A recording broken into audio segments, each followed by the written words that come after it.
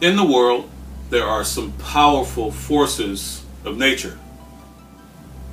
We hear about them in the news all the time, in the form of forest fires and hurricanes, earthquakes and tornadoes, volcanoes and hailstorms, avalanches, tsunamis, landslides, and many other forces that cause all types of damage and destruction.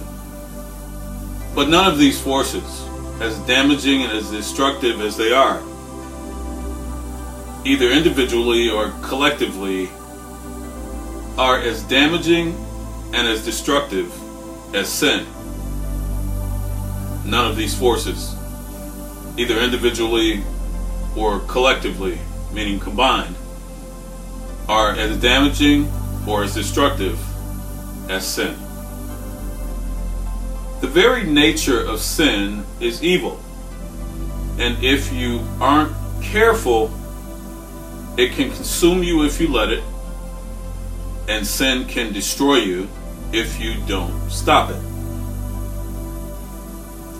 Sin is such a powerful and destructive and damaging force that it caused Lucifer, who was an archangel, in the throne room, in heaven, near Almighty God. Sin caused wickedness in Satan's heart, in Lucifer's heart, which resulted in him being evicted from heaven and banished to earth, where Revelations 20:10 says his eventual end is coming.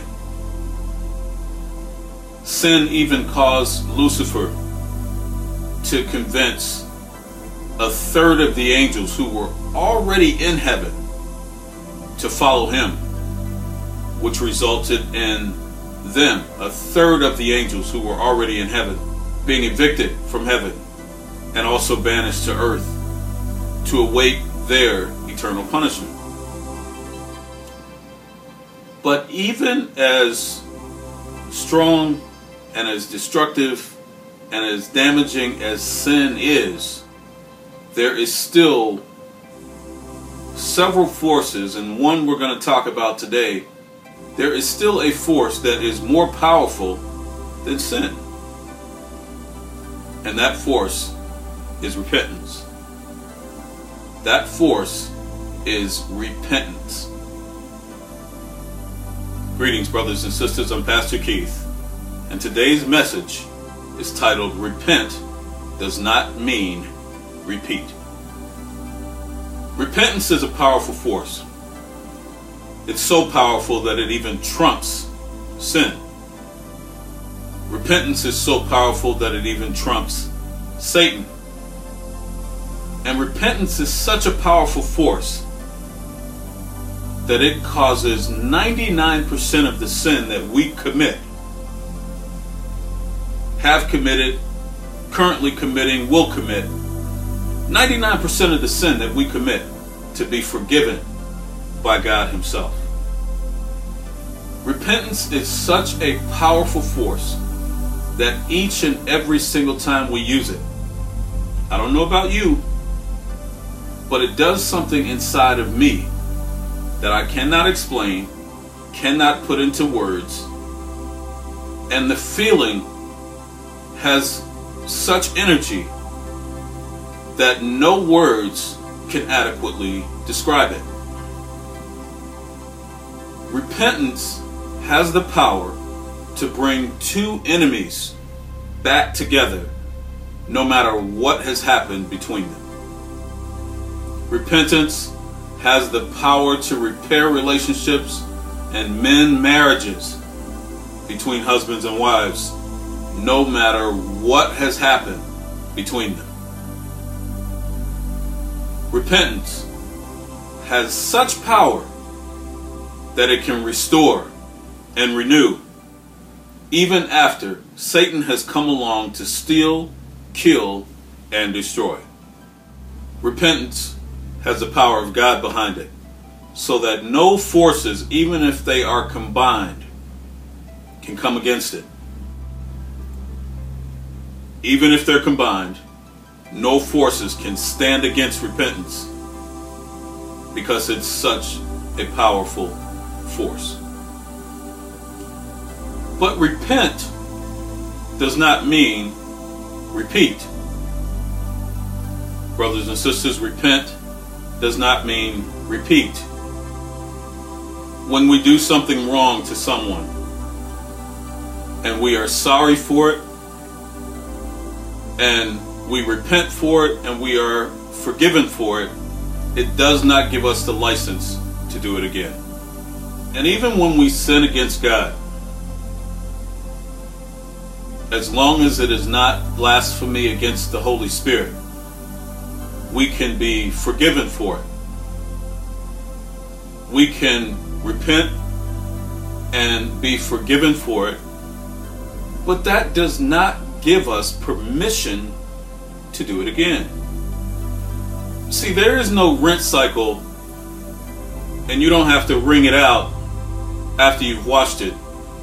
Repentance means it's one and done. You don't have to wash it all over again. And there are no reruns in the cycle, in the process of repentance. You don't have to watch repentance all over again. When God forgives us, it's one and done. There is no need to focus on it. And in fact, God even forgets it after He forgives us. And brothers and sisters, when God says it, that settles it. We are all human. And as humans, we have a tendency to mess things up. And we tend to get things wrong every now and then, no matter how hard we try to get them right. Sin works against our flesh, and it is constantly at war with the Spirit of God that is within us. And sin works to knock us off track and keep us off track each and every opportunity it gets to do so. But listen to this. Because without sin, there would be no repentance. Without sin, there would be no need for repentance. But again, today's message is simply titled Repent does not mean repeat. We all have loved ones. And even our loved ones, especially our loved ones, have a tendency to hurt us the most. But the Bible says that no matter how much or how many times that the person that you love the most hurts you or brings harm to you or causes you pain, because repentance is in place, you are to forgive them 70 times 7. That's how powerful the force that is behind repentance truly is that you have to forgive. You don't have to, but the Bible says that you must forgive in order to be forgiven. You have to forgive 70 times 7. Brothers and sisters, Jesus said that we should be able to live this life based on the life that He lived. We should be able to live our lives based on the life that He lived. And although Jesus never committed a single sin that He ever had a need to repent for,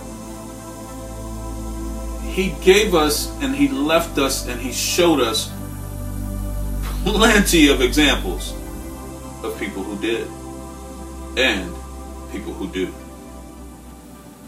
And those examples clearly show us that that powerful force of repentance is still in very high demand today. Before Jesus was ever baptized, while He was still a youth, learning the ways of the carpentry trade from a man named Joseph. A man of God named John the Baptist was the voice crying in the wilderness. John the Baptist was the one who paved the way for Jesus to walk into his ministry. And John's only message was very, very simple. Repent, for the kingdom of heaven is at hand. John the Baptist told people, he warned people, and he spread the message all over across the land. And he even encouraged people that they should embrace and use the powerful force that is behind repentance before Jesus the Messiah showed up on the scene and caught them still living in, walking in, participating in, and walking around with their unrepented sins. And even though John the Baptist carried that message well over 2,000 years ago, the same message should be carried by us as Christians all over the land. And that message is simple: repent, for the kingdom of heaven is at hand. Many of us should be embracing this message, and we should carry it as a banner for when we reach out to people, or when we teach people, or even when we preach to people. We should be shouting this message from the rooftops and from the mountaintops,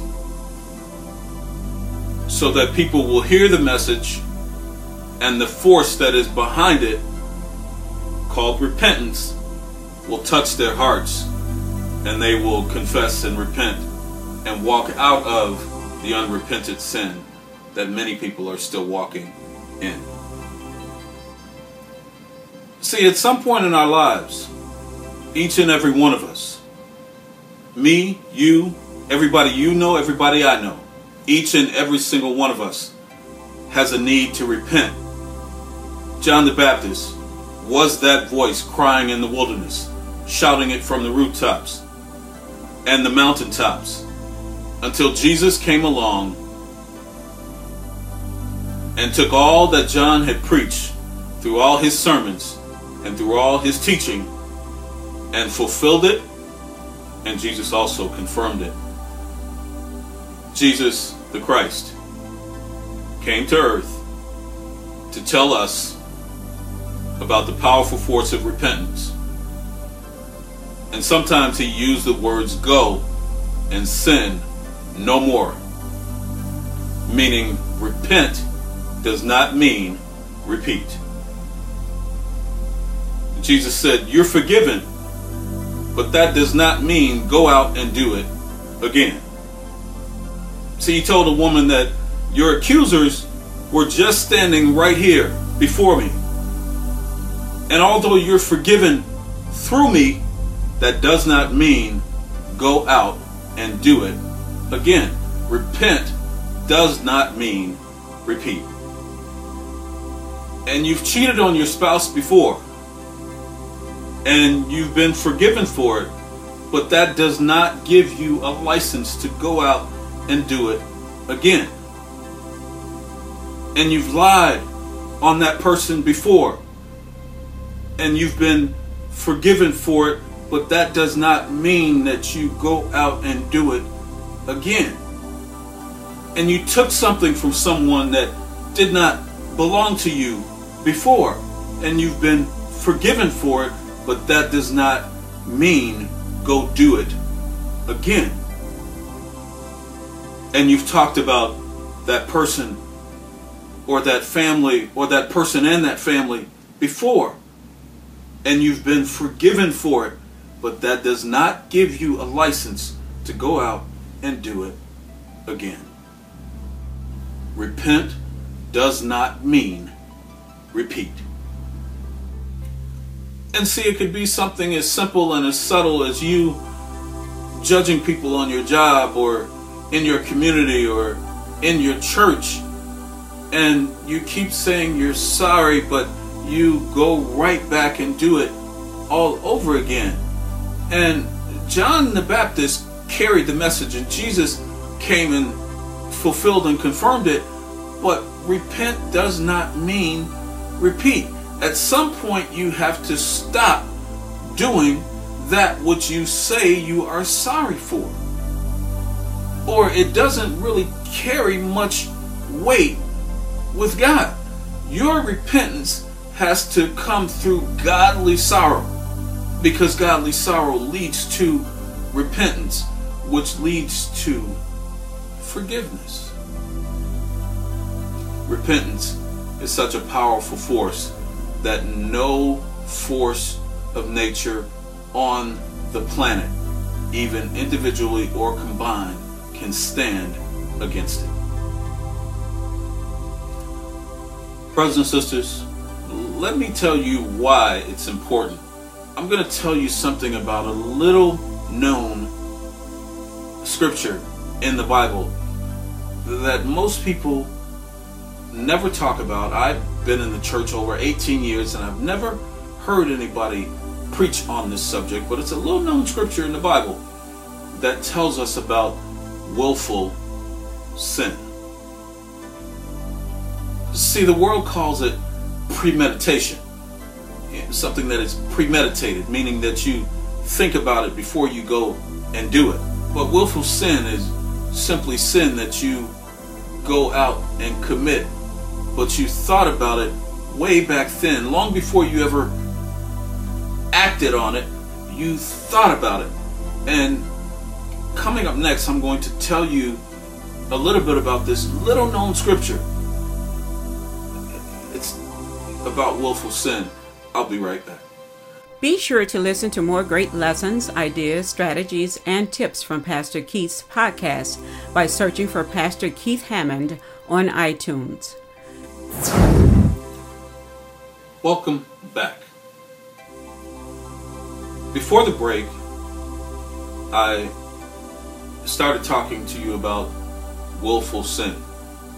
And willful sin is sin that you or I or we commit after we've thought about when and where and how we're going to do it. The world calls it premeditated, or something that is premeditated. But it's willful sin.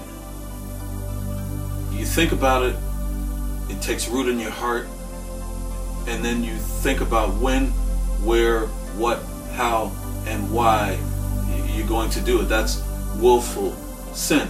You think about it first, long before you act on it, and it's willful sin.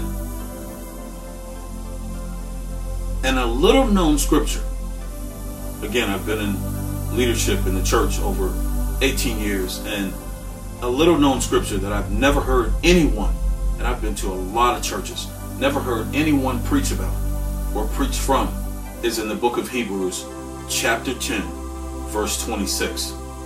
And it describes willful sin by saying, "For if we sin willfully after receiving the knowledge of the truth, there remaineth no more sacrifice for sins." And what that means is that once you know something is a sin, and once you know without any doubt or without any question that it is a sin, and once you know that if you do it, it is going to be a sin, once you know that truth, there remaineth no more sacrifice for that sin that you commit. Brothers and sisters, what that means very, very simply is that there is no excusing sin when it's done willfully. And those aren't my words. That comes directly from the Word of God. And again, I've been in leadership in church over 18, almost 19, 20 years. But I have never heard anyone preach on or preach from this particular scripture on willful sin. There is no excuse for sin, and there remaineth no more sacrifice for sins that you or I or we commit willfully. The world can call it premeditated all at once, but willful is the word that God uses to describe it. See, let me break it all the way down to this level. See, there is no excusing it when you plan it. When you go online to the hotel website and you take out your credit card and you make a reservation. And on the day that you're supposed to meet him or her, you get up that morning with that thought on your mind of making it or getting to that hotel, and you get up and shower, shave, comb your hair, oil up, put on the smell good, get dressed, stop by the store to pick up some flowers and the chocolate covered strawberries, and then drive all the way to the hotel and check in. And see, normally he or she hasn't arrived yet, so even though you've thought about it, you still haven't acted on the sin that you're about to commit. So there's still time to stop it. See, there's still time to call it off. But you've been waiting on this moment for a long time, and now that you've checked in and you're in the hotel and you're walking toward the elevator, and you take that ride up the elevator, and you can still stop it before you put that key in that slot. But you don't. And now you're opening the door, and you set the packages down, and you put the cold drinks in the refrigerator, and you turn on some soft music, because you've been preparing for this moment long before it happens. Yes, well in advance, willfully. Did I say willfully? And now, instead of backing out, you're about to commit sin. And even though he or she hasn't arrived yet, and you're still in the room by yourself, and you can still stop it, you're committed to it, and you may not even think about stopping it. But, there's a knock on the door. There is a knock on the door.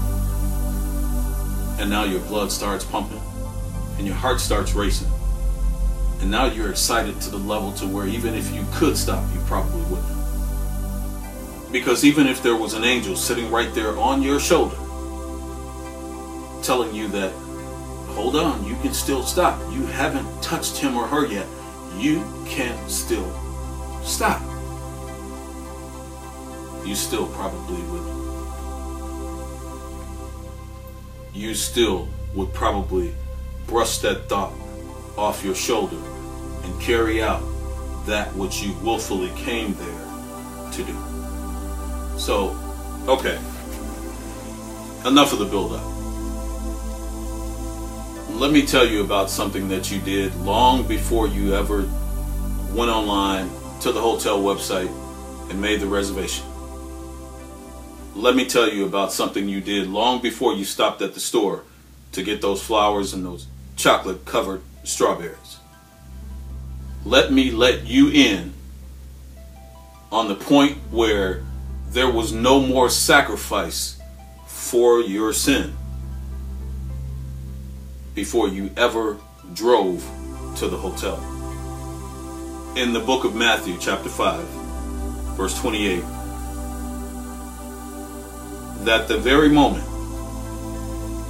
you look at a man or a woman with lust, you've already committed adultery or fornication with them in your heart. Long before you ever went online, made the hotel reservation, long before you picked up the flowers, long before you ever drove to the hotel, checked in, went upstairs, put the key in the slot, opened the door, put some drinks in the refrigerator, play some soft music. Believe me, I know. I've been there. I've been there. So, don't think I don't know. Don't get it twisted. Long before you ever did any of that, the Bible says in the book of Matthew, chapter 5, verse 28, that the moment that you look with your eyes upon that person, man or woman, with lust, that you've already committed the adultery or the fornication in your heart. Willful sin. See, this is where most people get caught up, and they don't realize that they're walking around with unrepented sin. Let me explain it to you. I'm going to break it way down so that you can get it. See, the moment that you lusted after them, you committed the first sin. Then the moment that you carry out the act of adultery or fornication at the hotel, you've committed the second sin.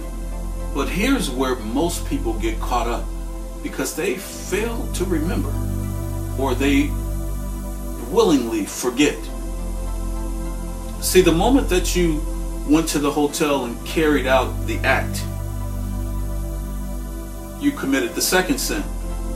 But people, this is where people get caught up, because they fail to remember, or fail to realize, or willfully forget that there's a sin that takes place long before the second one, which is the physical one. And that's the sin that takes place in your mind, which works down through your heart. Starts off as lust long before you ever get to the act of carrying it out. And the way that most people get caught up is because they repent for the one. They repent for the physical act, but they never ever say anything to God about the thought long before the act ever took place. See, we repent for the act, but we fail to repent for the thought. And that's where most people get caught up in unrepented sin, willful sin. Because even if you repent for the physical action, you still have to repent for the physical attraction. Because if you repent for the physical, you also have to repent for the spiritual. And that spiritual is the sin that takes place in your heart long before the physical, or long before it ever manifests itself into the physical. Let me say that again. You still have to repent for the spiritual long before you ever commit the physical. And there are many people today walking around with unrepented sin, not knowing why it is that they're still in bondage.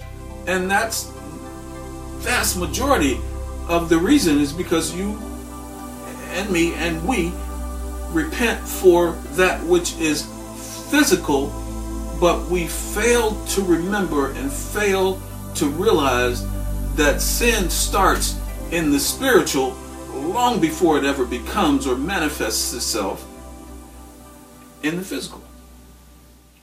So there are people walking around not knowing what it is that keeps holding them back, and there are people walking around not knowing why God is not blessing them, and there are people walking around constantly in bondage from one thing to the next, and there are people walking around constantly going through one problem to the next, to this problem, to that problem, and there are people walking around